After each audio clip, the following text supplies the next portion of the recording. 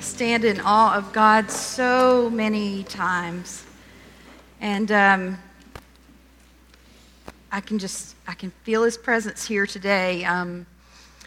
Brent used some scripture that I'm going to use in just a few minutes that has just been on my heart.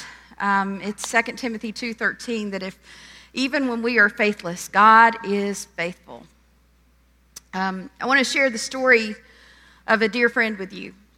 He is in his 50s, and he has had some things in his life that made him very angry with God, and he just decided he was just going to forget God existed. He was going to just say, you know what? I don't believe him. I don't believe he's even real. Whatever. I'm just going to live my life and do my thing. That was a few years ago. About 6 months ago, he was diagnosed with terminal cancer. That changes how you look at life. And he started looking around, and he started noticing how he had been provided for, even when he shouldn't have been provided for, because he had not been a real active participant in life and stepping out and working and different things. And all of a sudden he realized how much God had blessed him, and he thought, wait a minute. You are real. And he stopped and he looked and he said, you know, he called me up and he said, you know what? I realized that God had been saying to me, you know, feel about me however you want to. I'm going to love you and I'm going to bless you. No matter what, you just feel about me however you want to. I love you. And he called me and he said, I found him again. I've been praying for this person for 20 years.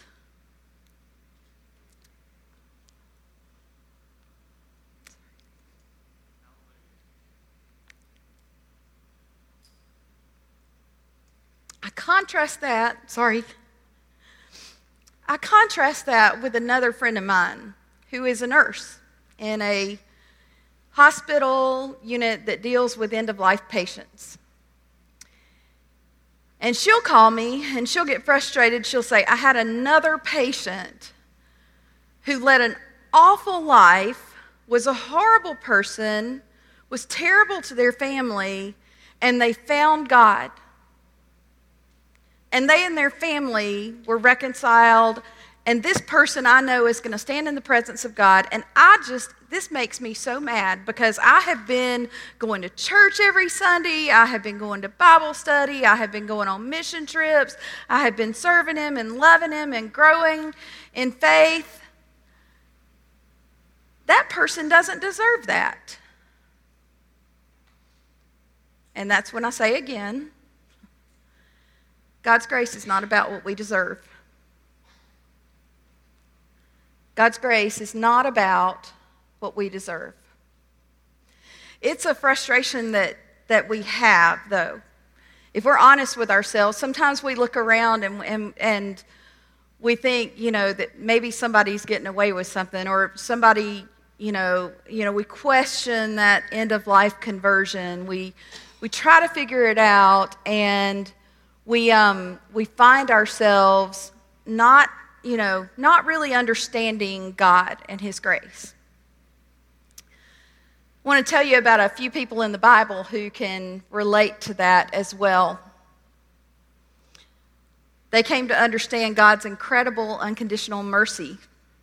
They came to understand it in different ways. One you'll know about because he ended up in the belly of a whale. Jonah was called by God to go to Nineveh. And he didn't like that call, so he ran, like lots of us do from our calls to ministry. And he ran, and he hopped on a boat, and he was headed to Tarshish, and the storm came, and they threw him overboard when they realized he was the problem. And next thing you know, he's in the belly of a whale. He's been spit out into the ocean after he prays to God for mercy. And then he finally says, okay, God, I'll go. So he preaches the message that God gives him, and the people of Nineveh repent. But he's preached this message, you know, you're going to repent or God is going to have his wrath on you. And so he sits up on top of the hill, and he says, all right, God, do your thing. God doesn't do it. And that's when Jonah says, God, I didn't want to do this because I knew of your grace. I knew of your grace. I knew of your love. And I didn't want to do that because of this. And he sat there and he festered in that frustration over God's grace. Another person, and this one's in the New Testament, that we might know of, we might know it a different way, but many scholars call this the parable of the unforgiving brother, is of the prodigal son. Here's this child, he's got a big brother, he's grown up in this family, they're well off, and he comes to his dad and he says, you know what, I want my inheritance now. I'm ready to go into the world. His dad says, okay, gives him his inheritance, and the kid goes off and he wastes the money. He wastes it on harlots. He wastes it on partying. He ends up so destitute from blowing it that he ends up working in a pigsty, covered in mud all the time, just grateful for the slop that the pigs eat, that he can have for his dinner. And one day he finds himself so low, he's ready to he comes to terms with it, and he says, you know, I'll just be happy to go home and just be a servant. But I just need something that's solid. So he goes home. And what does he find but his father running down the road to him? Now, in this day and time, that wouldn't have happened. They would have waited for him to come up. Fathers wouldn't have run to them. But his father loved him so much that he ran to embrace his son. He threw his arms around him. He said, I am so glad you're home. He put a robe on him. He put sandals on him, put the ring on his finger. That ring on his finger established him right back in the role he was in before. Gave him power and authority and resource in the community. And he said, look, we're going to kill the fatted calf. We're going to have a party. We are going to just let everybody know that it is time to rejoice because you are home. And then his big brother finds out. His big brother's like, hey, Dad, I've been here all along. I hadn't asked you for anything. I'm right here. And he just doesn't get it. He's frustrated. He's like, what's happening? This cannot be right. Why on earth would you throw your arms open to him? Why on earth would you put him back in a restored position? Why on earth do you still love this child? One that spit in your face, that threw away what you'd worked for, that was careless. He does not deserve this.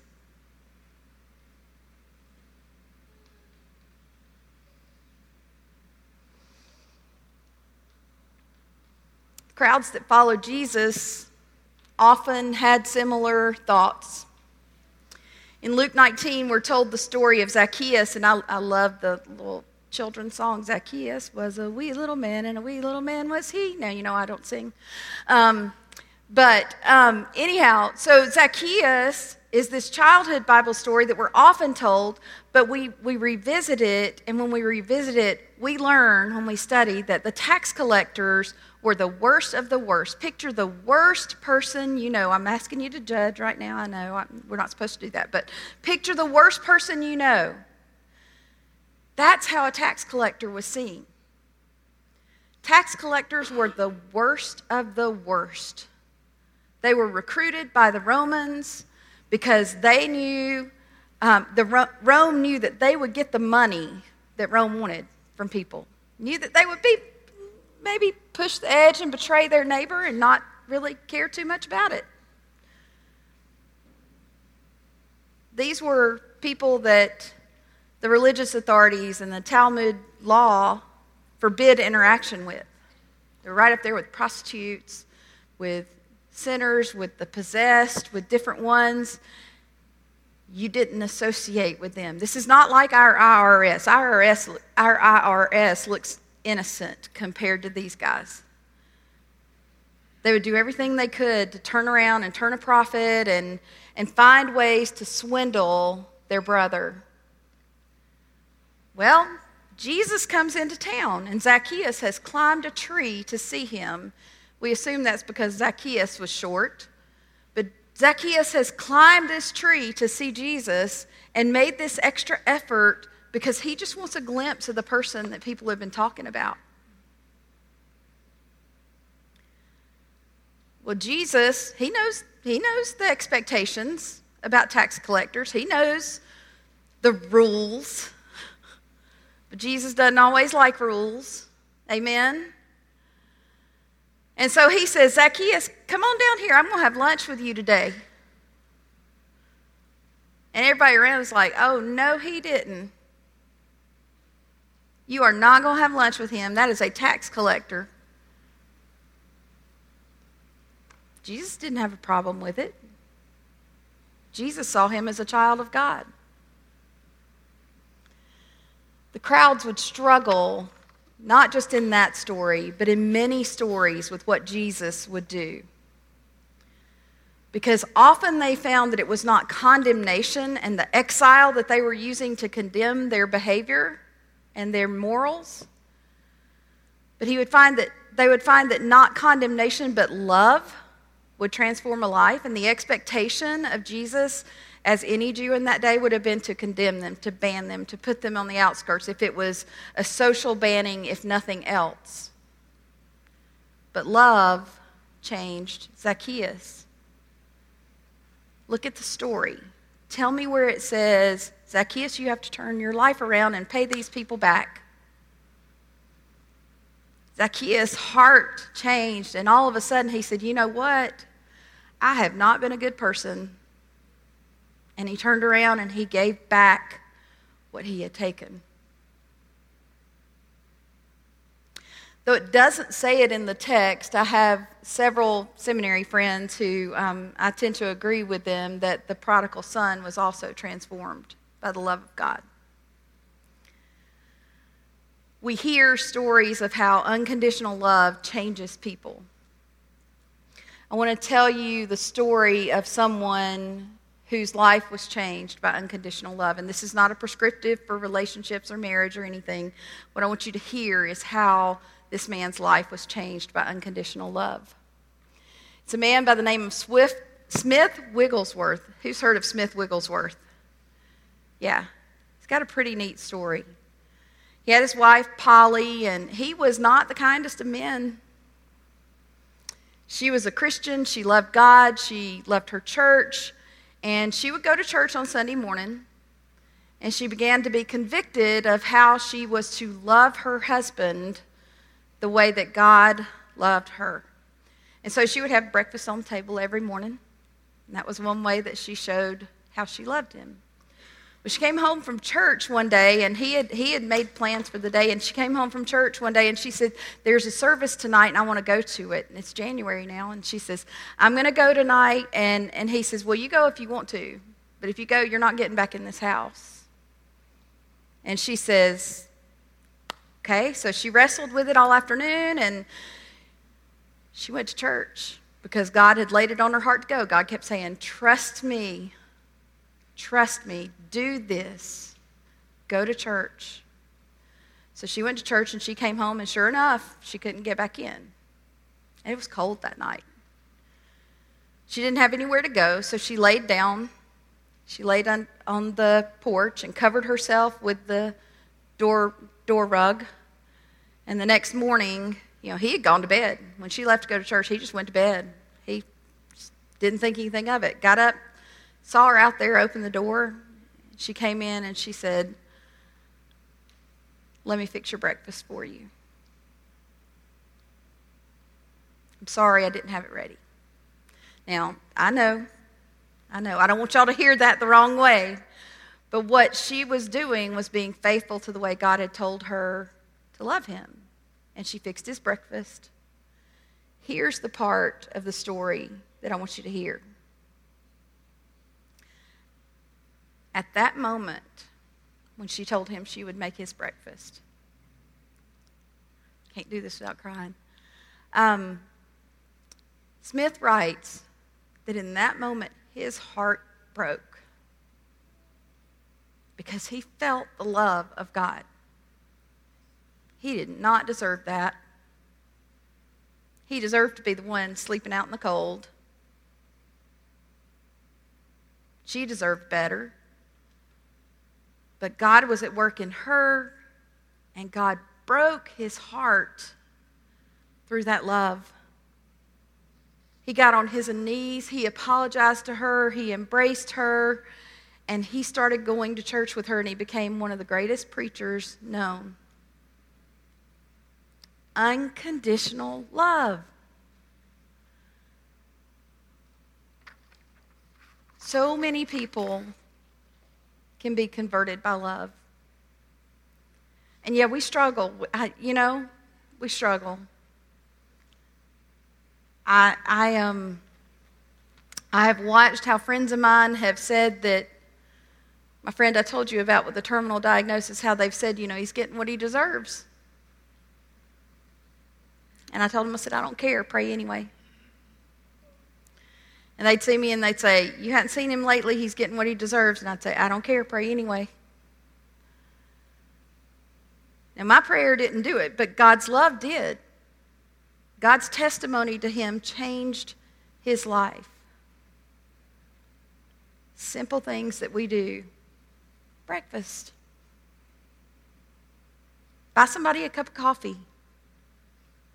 Stop and talk to them when they look down. Or just decide you're going to pray for somebody. And just every morning check off that you're praying for that person. Julie, I'm going to pick on you. I'm going to pray for Julie for the next month, and I'm making a commitment to that. Pick a person you're going to pray for. Pray for them that God's love will break into their heart and into their life because grace abounds. One of the things that we know about God is we can't outlove God. We can't go so far that God doesn't love us. We can be like Jonah, who can step back and say, you know what, God, I just don't like what you're doing here because I knew you were going to love them. But God can love the Ninevites.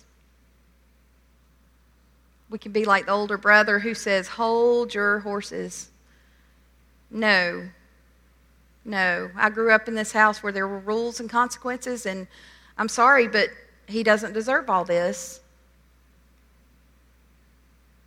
But God teaches us to love our brother, regardless of what they've done. We can be like the crowd who says, we aren't supposed to associate with that person. What do you mean we're supposed to welcome him in? What do you mean we're supposed to sit down and have a meal with him? Meals are important. You don't sit down with just anybody and have a meal, do you? God does. Grace is undeserved. That's the heart of the gospel. It's the reason he went to the cross for us. He wanted us to know how deep and how wide his love is for us. Do you remember singing that song in school or in church? Deep and wide. Deep and wide. There's a fountain flowing deep and wide. That fountain represents God's love for us. When he would sit in the room with his disciples that night, that last time they would sit down and have a meal together, he tried to tell them about his love.